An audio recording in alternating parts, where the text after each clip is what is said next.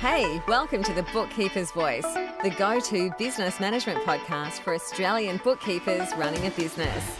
Tune in for practical lessons, inspiring stories, guest speakers, and resources to help you work smarter in the way you do business. And now, your host, Amy Hook, is here to help you build a more profitable business while creating a savvy brand that your clients will love.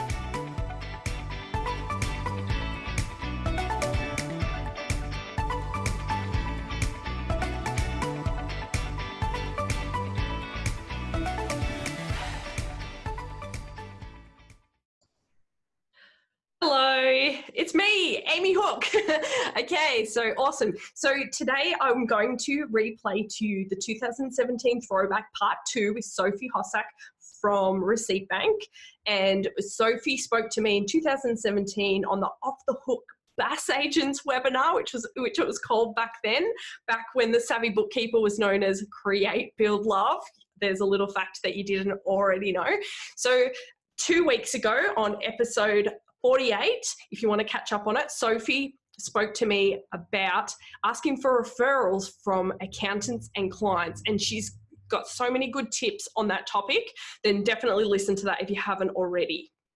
And what I'm doing, because there was two great topics that we spoke about that day, I wanted to make it into two separate podcasts because they're kind of two unrelated topics. So today's replay is going to be Sophie Hossack talking to myself and our webinar guests about another very important topic that will help you in your bookkeeping business, which is about developing your team and your team culture.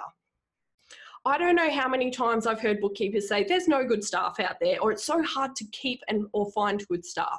Now, I think we all we still have to contribute to our own team culture. And a lot of the time it's very well known that, if you want to do a marketing campaign, you need to know who your target market is. You need to think about your niche. You need to think about your ideal client and who you enjoy working with. But very often we forget to do this when we're thinking about hiring our staff. So anyway, I could talk to you about this topic for hours. I've got a fantastic team. I have been through all the ups and downs of hiring, but we really have a fantastic team. So I can make another episode if you're interested, and I can talk all about that kind of thing. But I really think that you'd love to hear this episode and love to hear what Sophie had to say back in 2017. Now, Sophie was the Australian manager for Receipt Bank, managing over 30 staff. And she just got, such a great approach to the way that she develops her team. I just really, really love her philosophy. And although she doesn't work at Receipt Bank anymore, she's back in the UK and she's working for a medical company, and, she's back there doing her thing. But she gave me permission to replay this episode, and I just thought you'd get a lot of value out of it. Sophie was the first employee at Receipt Bank. So after the two founders started Receipt Bank, so Alexis Pren and Michael Wood are the two founders. So they founded Receipt Farm together, as it was known back then. And then Sophie was their first employee, which I thought was pretty cool.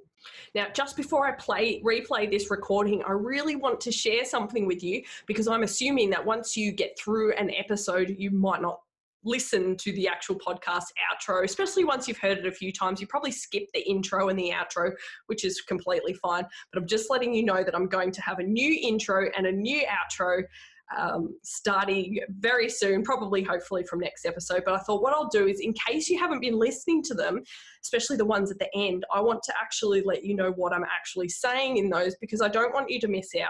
So as you know, we run the podcast every week. I pretty much try and do it every week, unless, if something comes up that's very important at home, which hasn't been, I haven't missed too many. So I missed one when I had my little mini semi burnout, which I spoke to you about in the Bookkeeping Project episode, was it 6 or 7? I don't know. Episode 6 or 7, I actually had a bit of burnout, so I did skip a week. And also about 2 weeks ago, I skipped because of the public holiday that's a pretty lame excuse. I think I should still do that on the public holiday, but that's okay. It was very flattering actually to receive emails from people saying, hey, where's the podcast?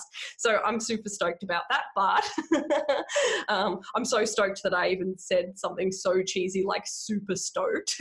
Who says that? I don't know, not me. But anyway, there you go. So I was very happy and very actually, that was a huge compliment, to receive those emails from people saying, hey, how come there's no podcast today? Because obviously public holidays aren't the same in every state. So what I was going to say to you is what you've been missing out on if you haven't been listening to the outro is that you can actually subscribe to the podcast if you listen on your mobile on a mobile app. So seeing as you're on that app listening to me right now, just get your app out and hit the subscribe button because it means you'll get notified every time. If you didn't already know that, obviously. But for those of you who are listening on your computer, you probably aren't listening on a podcast app. You might be just listening from our website. So if you listen to the podcast on our website, thesavvybookkeeper.com.au/podcast. If that's where you're listening, you might want to be receiving notifications. Now, we have been giving notifications to everybody in our database every single Friday by email. But what we decided to do is, because not everybody wants to receive those emails, but they don't want to opt out of all of the other good emails that we send through. So what we've done, we've actually moved platforms where we send our emails from. So which is really cool. What we're doing this time is we've actually opted everybody out of receiving podcast notifications, and we're going to give you an opportunity to opt back in yourself so that only the people who want the actual notifications get them. Because obviously if you're listening on your mobile and you get mobile notifications each week, you don't want to get an email and gosh, if anyone hates email inbox clutter, it's me. So I don't want to ever do that to you. So I'm just letting you know you will need to go to our website, click on the podcast page. And if you want to receive the notifications, just open that up in your browser right now. You'll see a little form, and all you need to do is put in your name and your email address, and we will automatically send you a nice little notification on Friday morning saying, hey, the podcast is now available. And so the other thing that I wanted to make sure that you knew, if you're not already, we actually have a Facebook group which you might like to be a member of. So that's the Savvy Bookkeeper Facebook group, which is facebook.com/groups/the Savvy Bookkeeper. So it's actually a private Facebook group where there's a whole bunch of other bookkeepers in there, and we've got a nice little community in there. We also share resources and all sorts of tips and ideas. So even my husband, Will, some of you probably have seen some of his helpful posts. He's really big on being helpful about technology and things like that. So there's lots of great things that are going on in that group, but also coming up this year. So I recommend that you jump in there. So you just go into Facebook and search for the Savvy Bookkeeper. So we have a public page, but there is a private group. So please join that group.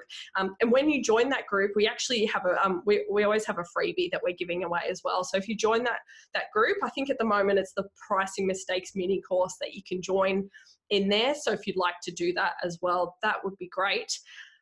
And the very last thing that you might be missing at the end of the podcast outro is I would love it if you leave me a review, because I get so many emails from people saying, I love your podcast. And when I call bookkeepers, when I go through and do follow-up calls from our programs and things like that, I always call to speak to people, and I just get the nicest comments from people saying, I love your podcast. I love what you're doing. Some people say you keep me company. Someone said that they've got a filing cabinet file with my name on it, which is like massively flattering.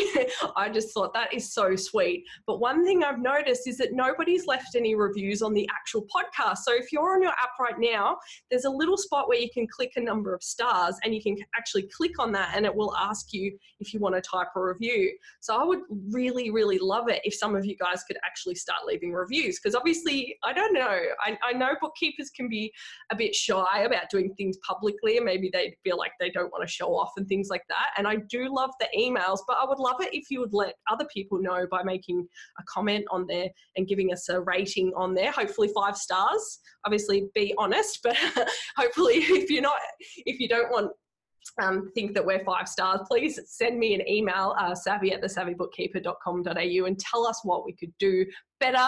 But I know from the feedback we've been getting that everyone's loving the podcast. I'd just love it if you guys could show me some love so that I know that you're enjoying it, and I'd love to see some reviews on there. So actually, in fact, I'm going to give you a reward. I've just decided I'm going to send you something.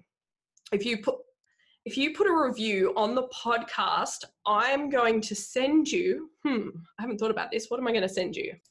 And how will I know who you are? Well, I'll know who you are. What I'll do is if I see your name on there and you're already in our email database, then I'm going to look you up and I'm going to send you some free health check templates so that you can perform bookkeeping health checks.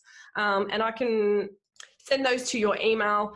If you want to leave a lovely review for me and you don't think that you're already subscribed to our emails, then just go to that page that I told you. So thesavvybookkeeper.com.au/podcast, pop in your name and your email address. And once you've filled out that little form, I'll be able to match your lovely review into my database and I'll know exactly who you are. And then I will send you some of my health check information and templates that I use in my business to help me to scope rescue jobs and to make sure that I'm quoting the right amount when I bring on a new client. So I'd love to see that there, and I'm hoping that a little reward incentive might inspire you to do it. I'm sure you'd love to do it at the love of your own heart, but I know we're all busy, so I'd love it if you could do that. Anyway, I will not hold you up anymore. I'm going to put you over to the 2017 Throwback with Sophie Hossack, talking about team development and team culture, and I am very much looking forward to listening to this again. Let's go to the replay, and I'll see you next week. Well, I won't see you, but you'll hear me. Well, thank you so much for inviting me. That was quite an introduction. My gosh, I wrote down quite a lot of things that you said, thinking, gosh, I have to tell the team that. Yeah, you will have to tell them. I just thought, I don't know, they're just a really encouraging bunch of people, and I guess I've finally figured out that, you know, obviously you've probably got something to do with that. So topics that you're passionate about. So yeah, absolutely. I think I really liked your comment about I liked their humans, because you've got to like who you work with, both in your organization but also your suppliers that you work with. I think that's so crucial. Yeah. And it doesn't mean that, you know, we're just nice people. Often, actually, it doesn't mean that. Often, as you say, it means something quite different. Yeah, exactly. Tell us a little bit about the topics.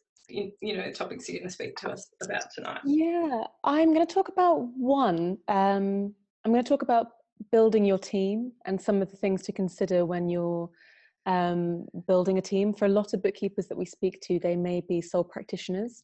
Some may be looking at adding maybe 1 staff member, 2 staff members. Some often look at outsourcing or having contractors who are external. Yeah. So some of the things that I'll be discussing are things that I've learned along the way of building our team here, and so they're not necessarily specific to our organization, specific to us, but I hope that they're going to be general enough for people to find useful. Yeah, great. I'm sure it'll be very helpful. And so I guess I wanted to kind of get the conversation started, or just to hear, get everyone to hear some of the things about your background that I obviously already know. So I wanted to start off by asking you if you would share a little bit with the ladies about Receipt Farm. Yes, I will. So Receipt Farm was an organisation that promised if you sent your paperwork to them in a plastic bag, they would extract all of the data into an Excel spreadsheet within 7 working days. Yeah. And at the time, based in the UK. Based only in the UK. Only in the UK. Okay. And at the time, that seemed like a pretty good gig to one of our co-founders, Michael. So Michael is just by far one of the cleverest men that I've ever met, like super bright, super intelligent, but like a lot of intelligent people, often struggles at really basic things. Okay. And so he had his own consulting company and consistently got fined by the HMRC in the UK for being late with his bookkeeping. Oh my gosh. He was always behind, always losing paperwork, just the nightmare client, literally your nightmare client. That was him. Yep. So he'd Googled receipt processing because he was on a cloud general ledger in the UK, actually called a product called Cashflow. So he was already using that. And so he Googled, receipt processing and found a company called Receipt Farm. Right. And so he gave it a trial. I laugh when I heard that name. I know. Initially, the marketing had like cows and stuff. I'm pretty gutted that we didn't get to keep them. Okay. So yeah, he did their 14-day free trial, and he got his Excel spreadsheet back, and he was over the moon. He thought this was absolutely going to solve all of his problems and all of the chasing from his accountant. But then he realized actually it didn't at all, because he had to copy and paste all of the data, because there was the Excel and then there was the general ledger. So he emailed the customer support at Receipt Farm and said, guys, I love what you're doing. It's terrific. Have you thought about integrating with some general ledgers? Have you thought about enabling me to give access to my accountant? And they came back within 10 minutes saying, thank you very much, Mr. Wood. We really appreciate and value your feedback, but we're closing down today. So he called his a previous colleague of his, Alexis. They'd previously worked in an organisation for about 5-6 years in the investment space in the UK. And he said to Alexis, I think there's something really interesting in this. And so they bought what was Receipt Farm, I believe for something like £1 back in August 2010. Yeah. And there were no paying clients. I think there were a handful of trialists. Wow. The software was very, very basic. It was their premise, Receipt Farm's premise was to go straight to the small business owner. Whereas Alexis and Michael from day one thought, no, we know that this is going to be revolutionary for firms. It's actually going to be beneficial for accounting and bookkeeping firms.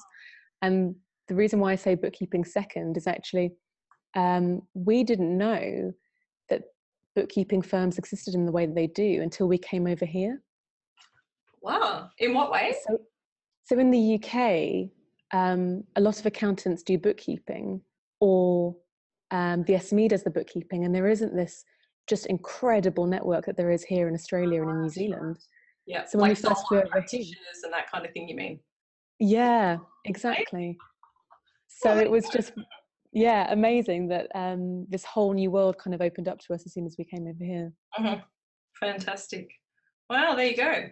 And so then how did you end up in the picture? Yeah, I could make good tea, and I think I just spoke a lot in my interview. I had no background whatsoever. I just graduated from university. Yep. And English literature, right? Yeah. Totally different. Super generic. Super generic. So yeah, English literature. And I personally knew there were two things that I wanted to do. So I thought by the age of 30 that I couldn't imagine working for somebody else. So as a 21-year-old just graduating, I thought, gosh, okay, well, I've got 9 years to work out how I can be my own boss by the age of 30. So I better get my skates on. And so the premise of working with two co-founders of a business at the infancy, or at the inception, was just kind of too good an opportunity. So I joined them 6 months after they bought Receipt Farm. And then we went commercial. We launched the product, I think about 6 weeks after I started. So that's when we first started actually trying to sell Receipt Bank. Right. Wow. So you're officially the first staff member. Yes. Apart from the owners. Apart from the owners, yeah. And you're still there. So okay. And then how did you end up in Australia? Yeah. So in 2012, we'd been nominated for an award at a conference we didn't even know existed. Which is going to make you laugh now. So it was Auckland XeroCon 2012, and we'd been nominated for Emerging Add-on of the Year. So we had no idea there were awards. We had no idea there was a conference. It just came completely out of the blue. It's quite humbling, isn't it? It's kind of ridiculous now to think about it, but so we got nominated, and after that there were lots of phone calls from particularly New Zealand firms saying, who are you? What do? You look like you could be interesting. So Michael and I spent about 6-9 months working Kiwi and Aussie hours in London. So we'd have phone calls in our evenings and our early mornings, trying to understand the landscape here a little bit more. We made 2 trips that summer, UK, so that winter here, so June and August. And by the end of the year, it was evident that somebody needed to move out. And as I was then, I think a 23, 24-year-old, I was certainly the cheapest resource to send out with no ties and nothing holding me back. So they said, would you go? And I said, yes. And it's been 5 years later and I haven't gone home yet. Right. And so have you always been in Sydney since you arrived? Well, I actually moved to Auckland initially. So I was in Auckland for the year of 2013. And I actually spent more than 60% of my time traveling to Australia. So by the end of that year, I'd said, could we move to Oz? Could we move the operation to Oz? And they agreed. So, fantastic. And so now you're in charge of the whole team in Australia, basically? Yeah. So we've got, our team here is about, just under 30 people, predominantly all sales and marketing, and a bit of operations as well. So our team here is quite specific. It's focused just on our partner channel. So everybody that works in my team here works with bookkeepers and accountants directly. Fantastic. All of our product and development and kind of larger marketing infrastructure is actually based out of our London team. Yeah, okay. And did you, when you were younger and you were studying English literature back at home, did you see yourself managing, like such a big team of people? Like, did you see yourself in a management position at all? Or? No, never. And that's I suppose the most ironic thing. I got asked that question for the very first time about a year ago. Wow. Somebody said, did you imagine managing this number of people? Yeah. And I said, oh my gosh, I never even thought I'd be managing. Like that word never came up in my language. Yeah, I was always so dead set that I wanted to own a business. What did you think you would do when you were? I don't know. I knew that I thought, or I wanted to own a business, but I didn't know what that business would be, and nor did I realise that owning a business means you have to manage people. So the two didn't really ever meet up. Wow. Okay. Fantastic. Well, it's really good to hear a bit about your story and, hear about the history of Receipt Bank and everything. And so when I first started looking you up online, I had no idea that you were the first employee and just the whole thing, putting it all together. So it's really good. So, okay. So, so if you want to kind of take over from here and start to chat to the ladies about, the team building. Yeah, absolutely. So what I'm going to do is I'm going to share my screen. Yep. And I've made you the host, so it should work. Yeah, perfect. Hopefully this comes through as well. Okay, brilliant. And if I present that, hopefully, that all works. So I suppose there's a caveat here that I haven't worked for another organisation.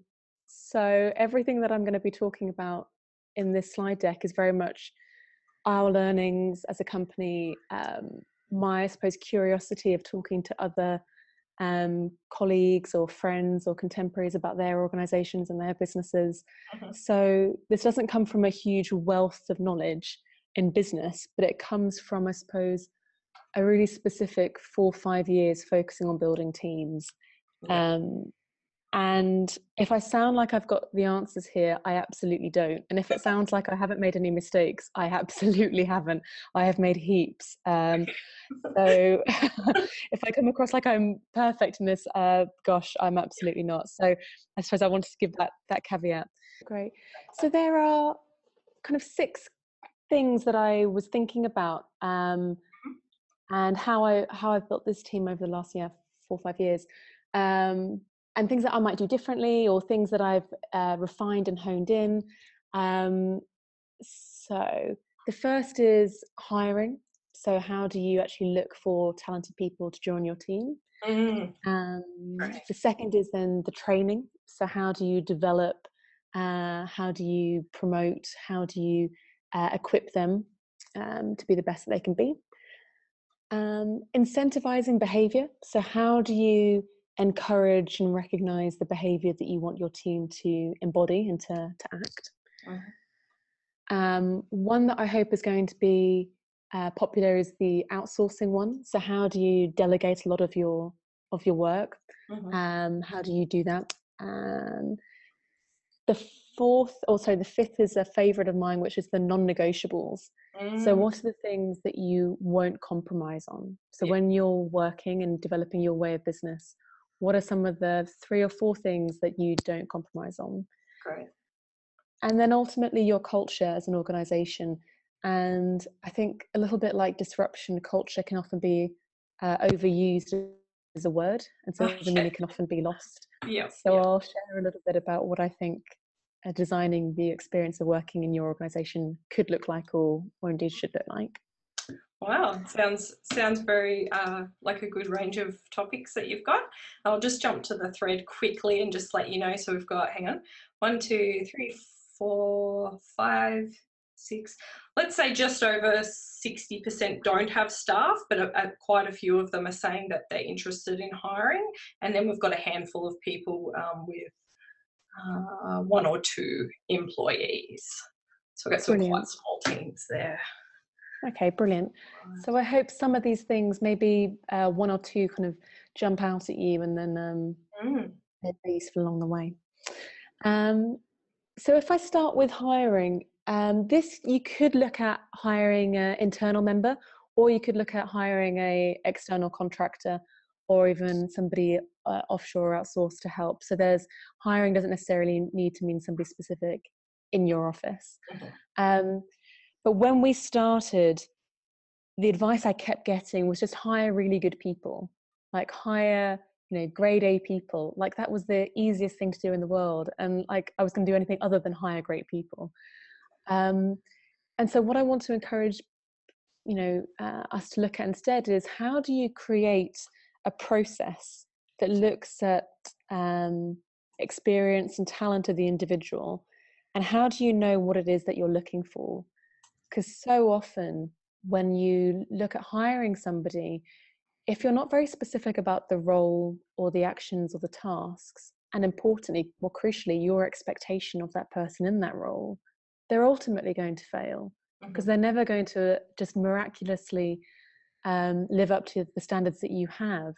And those standards should be absolutely high. The standards you have as a business owner need to be the highest. So how do you build a structure that supports them and encourages their success? Well, the first part is making sure you've got the right person in the right role. Yeah, so true. And then the second part of that is, we can often be really shy. I don't know whether this is necessarily a gender thing, but I know that it's definitely taken me quite a while to gain the confidence in selling our organization and selling myself in this organization, because people are going to want to work for you, and they're going to want to know why your organization is different and why it's special, and why they should feel encouraged and dedicated to your purpose and your mission in it. And so you've got to know that, and you've got to sell yourself and the opportunity that you're providing. That's a really key thing. Yeah, I never thought of it like that, actually. That's good. And it's really simple. I mean, there are lots of really simple things you can do. Those light boxes that you can get, where you can put words and letters on a light box and you switch it on and it kind of shines up, whatever the phrases are. So we've got one that sits on our office manager's desk. So when you walk into our office, the first thing you see is Monica smiling away. And then the second thing you see is this light box. And it'll have messages according to the guests that we have in the office that day. And a couple of weeks ago, I said to her, why don't you welcome each candidate when they walk in with this light box? Yeah. So actually it says welcome, welcome Sam, hashtag, this is RB, which is our internal hashtag. Yeah. And the first time she did it, the candidate said, oh my gosh, is that for me? And it's something as simple as that he recognized his own name on that light box. And he was like, oh my gosh, that's really cool. So it doesn't take an awful lot of these little touches that you can make people feel really personal and feel very, what a great experience right from the very beginning. Yeah, yeah. Yeah, wow, that's very good. I like that. It's sort of like, I guess it reminded me of how you do the cakes. Yes. The cakes Yeah. for the new people, the receipt bank cakes. Yeah. Yeah. Newbie baking. So on the first Friday of every new person's week, they have to bake a cake for the office. Yeah. And it's funny because most people think it's a joke until the third or fourth person that day has said, no, but seriously, what are you going to bake? Yeah. Yeah, I love it. I always see them on Twitter. Yeah, it's pretty good. So the second thing is training and upskilling and really building the culture of coaching within your organization. So people are consistently learning and developing, because your organization will grow at the rate that you can grow and the rate that your employees can grow. And that's really key. And it's really key if you can build it within the DNA of your business. It means that it's self-regulating. It means that everybody wants to develop and get better, and they start to help each other. Because we've often seen people wanting to do kind of lunchtime sessions with pizza in the boardroom in firms and expect them to then walk away knowing everything about Receipt Bank, or knowing everything about automated bookkeeping, or knowing everything about client experience with automation. And of course that doesn't happen, because it goes in one ear out, in one ear out the other with the pizza. It doesn't really get embedded. And so every time you're doing training or coaching with your employees or your team, or even with yourself, actually, kind of crucially with yourself, you should almost think of it as a campaign. So what are you doing pre the training or pre the workshop to prepare yourself for that type of learning? What does the workshop or the training look like, and what are you taking away from it during it? And then what are you doing afterwards to really embed it? Because you're going to have to repeat either elements of the training, or you're going to have to practice until it becomes embedded within your routine and your day-to-day working habits.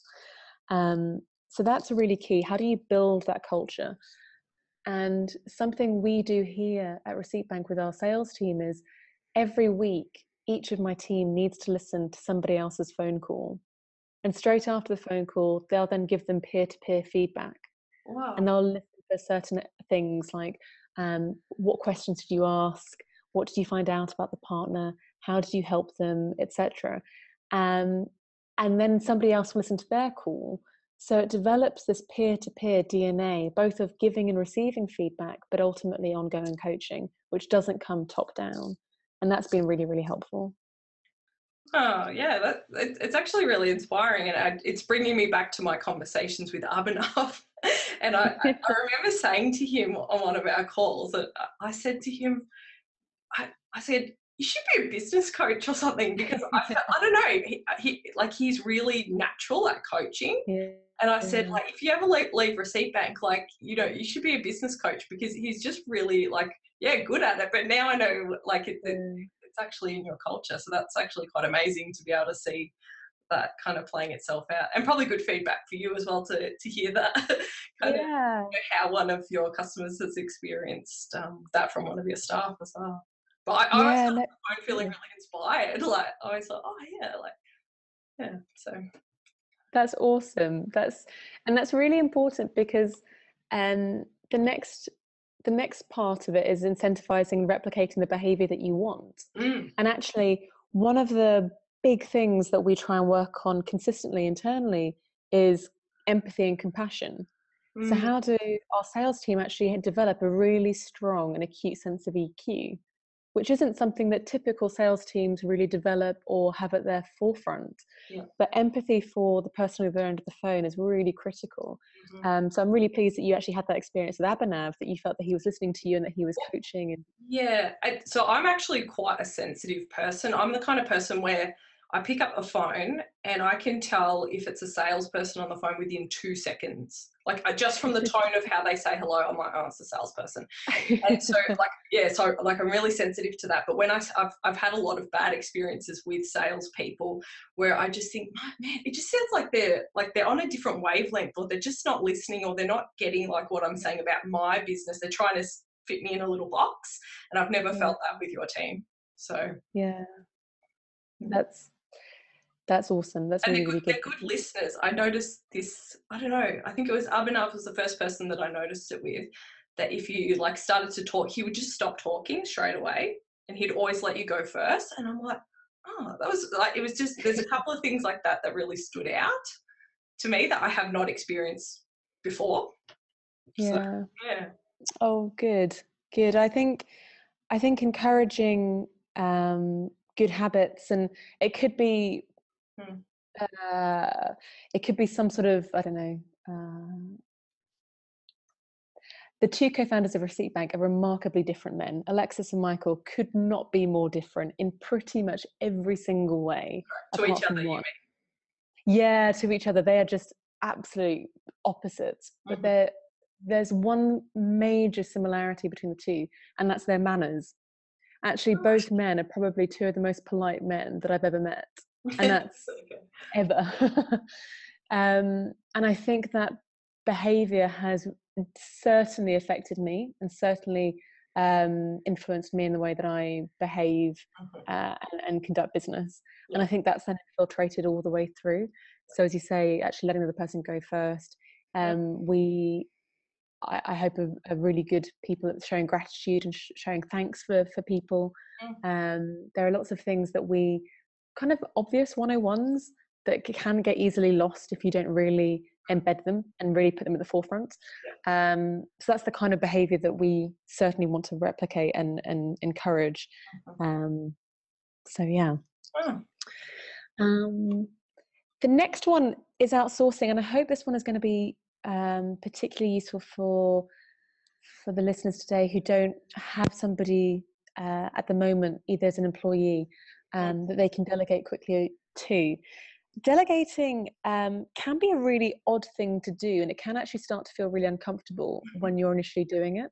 It's not something that I found naturally came easily at all. I had to really concentrate on it, which sounds odd. But Alexis, the CEO, has always been terrific at the concept of you've got to move what you're doing off your plate so you can free up your time, because you've got the power to do more. You've got the ability to do more, and not more of the same, but more different. So you've got the ability to grow your business in a different way if you stop doing, X number of payrolls that day. So can you park the payroll with somebody else, for an example? And the delegating doesn't necessarily have to be an internal person. I mean, we've had a virtual assistant working with us for the last 4.5, 5 years, and she's based in Melbourne. And Jen still does odd jobs for us all the time. At the moment, she's doing, she's being an actress for our interview phone screening. So she's pretending to be a potential bookkeeper or a potential accountant when our interviewees, our candidates, phone up. So she does all sorts of varied topics and kind of tasks for us. And it's thinking, if you don't have the time to do it yourself, and if you can't do it, definitely moving it on to somebody else and asking them to do it is really important. But even the things that you're doing routinely and you're thinking, gosh, I wish I didn't have to do this, gosh, it's taking up all my time, it doesn't have to be software that automates it. It can be somebody that you can just park it with for a short-term thing. So getting into the habit of delegating quickly and often is really key to freeing up your time.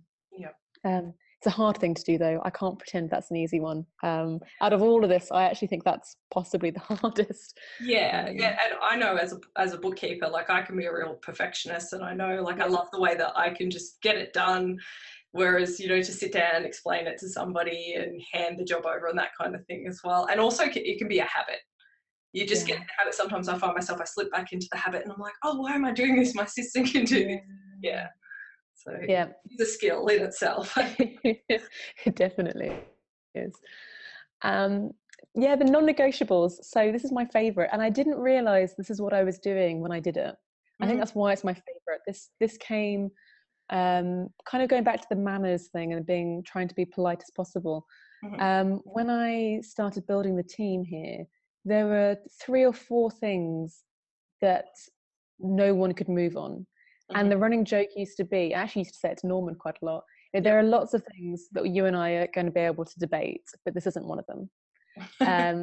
We can debate about lots of things, but this is not going to be one of them. And one of my non-negotiables used to be being on time. Yeah. Sounds really simple, sounds incredibly easy. Yeah. But the number of phone calls I have or meetings that I have where people are late externally really surprise me. And it's because somebody hasn't just put a line in the sand saying you can't be late at all for anything. So I was never late if I was doing a one-on-one with my team, or if I was doing a whole team session. They were never late with me. They were never late with each other. Yeah. And it sounds really basic, but then that meant that they were always on time for their phone calls with their partners. Yeah. And something as simple as that, the way that I treat them, the way they treat me, and the way they treat each other starts to manifest itself. Yeah. And again, it becomes self-regulating. And now I'm realising how patient Norman was with me because I've missed our call. It's like I never saw the alert in my phone and I'd missed the call. And I would often just be like, I'd ring him back 5 minutes later, I'd see it and I'd be thinking, oh my goodness, oh my gosh. So they that was gracious with me then, given that he's from an on-time culture. That's good. You never exactly get that.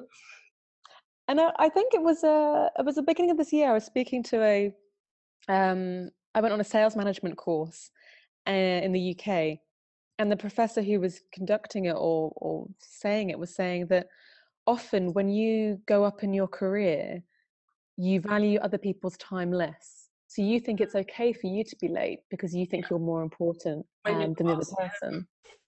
Yeah. And that's something that I fundamentally disagree with. And because I built this culture of being on time, I've always shown that, and they always then show that to themselves. I think that's just so crucial. Yeah. So working out what your non-negotiables are, and that can be different to the organization, that can be different to the business owner. It may be things like you're not going to respond to emails after a certain time, or you're not going to pick up the phone on a certain day. You can work out what your non-negotiables are, but as long as they're consistent for the way you expect to be treated and the way you treat others, then it'll start to be embedded. And I think for a lot of the ladies listening, this will be very applicable for our relationships with our clients as well, because I know we've had Debbie Roberts come and talk to us about the importance of having good engagement letters and, having those boundaries in place, where I think before I had my first engagement letter, through Debbie helping me to implement one, I never thought to let a client know that I would return their call within 24 hours and that I expected them to return mine within 48. Like just little things like that, like telling a client, I do expect a reply to my emails. Just simple things like that can, I guess, you put those things in place and it can stop you, I don't know, I guess, becoming resentful towards your client or vice versa with you. So really good. Absolutely. I think setting the expectations is so crucial. So there are two pieces of advice that I've been given up to this point, which I think have been terrible, and I'll bore you with one. Okay. One of them was, Sophie, you're always going to be disappointed in your career because your standards are just too high. Now, I think that is just fundamentally terrible advice to give anybody at any age, at any point in their career, right? I just think that's awful. But I think it goes back to, if you can set your expectations appropriately and you can ensure that they're fair and equal, your expectations should be high, and they should be getting higher. We can only be getting better if we keep pushing ourselves and the team around us. So that's true. I think, being, and that's the same for your clients. I totally agree with that. Yeah. I think the problem where people say expectations are too high, it's often where it's just one-sided as well. Where as you said, perhaps a boss might have very high expectations of their staff, but then they're not accountable on their side. Whereas with you having your high expectations, you're actually honouring the expectations that you've put in place for others. You actually honour that, which gives you, I guess, credibility, which makes your staff want to do the right thing by you. So no, definitely. And the last of the 6 things was culture. And I always get asked about our culture at Receipt Bank, and I always get asked in interviews, what's your culture like? Joining a software company, it must be really fun, and there must be a ping pong table, and there must be a bring your dog to work day, and there must be all this kind of cool stuff. And the truth of it is, it's actually a lot of hard work. So if you're wanting fun, doesn't really work. I don't know many businesses that are run entirely on fun alone. Humor is one thing, but fun is something slightly different. And so the culture of your business, if you're going to be bringing in other people to it, is you've got to be really conscious in designing what you want the experience to be. It doesn't just happen organically. Things don't just miraculously turn into a positive environment. They can quickly turn into a negative one, or the momentum that you're building and take a very long time to build can quickly decline if you don't really intentionally think about what it is you want the experience of working at your organization to look like. And again, the elements of it that we spoke about of recognizing the behavior that you want and defining what your non-negotiables are, is it becomes self-regulating. It doesn't become, as you said earlier, top down, where it's, you know, one person saying this is how I want it to be. It becomes the team is the way they act and interact with each other.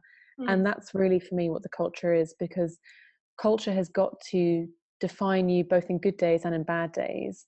When things are really good and going well, and things are really tough and you're in the trenches and you're battling through it. That's true. People can't just up and leave if there's a fire. I guess that's when what you've implemented gets tested during the tough times. Yeah, absolutely. Oh, there you go. Fantastic. So what I'll do, we don't have a lot of time in this segment for questions, but if anyone has a question, whoever gets their question in first, we can do one question. And while I'm waiting, I have a question, which is basically, how do you create a culture within a team that's actually in multiple locations? So I think for us as bookkeepers, often our staff, our team are actually remote. So we're not working necessarily in the same office with people. And I think I've heard you speak before about how you've managed to get the culture across Receipt Bank to be similar, like when you go to the different offices, it's quite similar. Routine and process. So really unglamorous, uncool things, but routine and process. So the way, if you were to walk into the Receipt Bank London office or the Receipt Bank Washington DC office, things would be noticeably similar. Not only furniture or the layout, but actually the day-to-day workings. So that call listening that happens in every location. So that constant feedback happens in every location. So for a bookkeeper who may be having remote working or colleagues who may be, you know, nationally or internationally, ensuring that you've got some regularity with what you do. So you could do some form of newbie baking, where somebody has to bake a cake, or you have a coffee one morning and you all have to send a photograph of it, or you have a Zoom meeting where you're all enjoying the coffee together for 15 minutes. And if it happens every Friday or once a month, that's cool. It can't just happen sporadically, because if it happens sporadically, it doesn't get embedded. So if you're building a remote culture, there's got to be a process towards it and consistency. Fantastic. That's great. Okay, well, so there's no more questions and we have run out of time. Just thank you so much for attending tonight. Everything you've shared has just been so helpful. It's been very insightful to get a bit of a glimpse into this Receipt Bank office. And everybody, if you just want to, you can post your thanks on the thread and just say thank you to Sophie. If you have any further questions, you can just ask her in the text there. She may or may not be able to answer it tonight, maybe tomorrow if she's got to go. It looks like she's still in the office there. So, No, that was great. Thank you so much. That was an awful lot of fun. I really enjoyed that. It was very good. Anyway, thank you all for joining me, and I will see you next month. Okay, goodbye. Good night, everybody. Seriously, how good was that? That was really good. I really enjoyed listening to that replay, and just hearing Sophie's voice again, just really lovely. She's just such a clever and also a very kind but intelligent person. I really enjoy speaking with her. And hopefully you've enjoyed listening to that as well. I just wanted to put in a little quick reminder at the end that if you wanted to listen to the first part of that interview with Sophie, then you'll need to jump back a couple of episodes. So it's episode 39. If you'd like to listen to that, I will put a link to it in the podcast notes. And again, just as I said at the start, if you're not listening on a mobile device and you're on your computer, go to thesavvybookkeeper.com.au/podcast. .com.au/podcast and put in your email address and your name, and then we will send you reminders about the podcast every Friday. And the other thing was, please leave a review while you're on your app right now. Just click on that little button, give us some stars, and just let us know how you feel about the podcast and about your experience on there. That would be fantastic. And I will see you all next week. Thank you for joining me. Thank you for listening to another episode of The Bookkeeper's Voice.